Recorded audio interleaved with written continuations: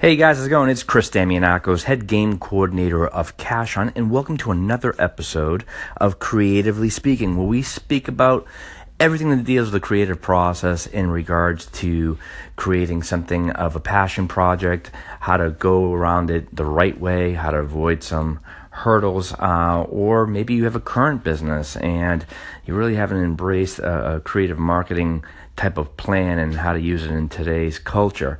So this episode is based on a question that I received maybe about an hour ago that I just saw on my Instagram account, which was, where did you get the inspiration to create the materials? Now, the person that sent this is also a person that's actually played this game, I believe about 2 or 3 months ago from what she indicated to me, and which is a fantastic question because I don't hold any secrets, because you'll see it when you play it, you'll see the materials. So with that being said, we really kind of pride ourselves in regards to the look of our product. And, we've been doing these for 18 years, so what our product looked like 2 years ago is completely different now. What it looked like 17 years ago is completely different. And we really pride on the factor of calling each season a season. Kind of like think of it not as a sports season, kind of an episodic season like you might see on, as far as a TV show or a series. So we'd like to change that, and that's because sometimes, which is quite often, we get a lot of repeat business, so we don't want anything to be predictable. But where do we get the inspiration? Now, we're not, I'm sure you've done a scavenger hunt. Maybe you have, maybe you haven't. But those that have done a scavenger hunt, for the most part, it might be a piece of paper and it's a list of things to go get at a certain amount of time and return them back to be awarded the points. And that's fine and dandy. And there are a lot of companies out there that do that type of scavenger hunt. They've been around for some time and they do a great business. We're not that company.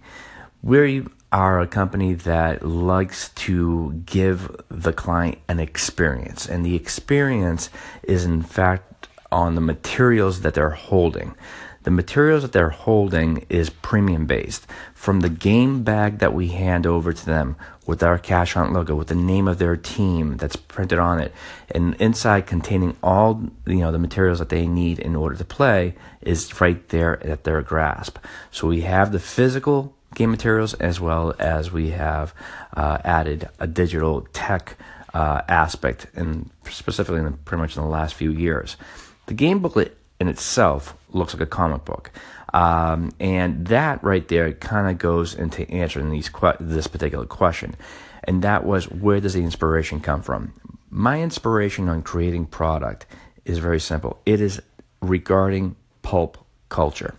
Pulp culture in every facet of the imagination. Old school, such as comic books, film noir, board games, right up to new tech. Right in regards to the city that we are conducting these games, we take the ambience of the city, the look of it, the contemporary, the history, and we then take that and kind of throw that into a pot, and we stir it up, and we come up with a product as a game, or a game that has a variety of different challenges. The factor of that is, I might look at a 1963 Marvel comic and love the cover of that, and I think that would be a great cover for this particular game. And then in that case, I'll take that inspiration and convert in that.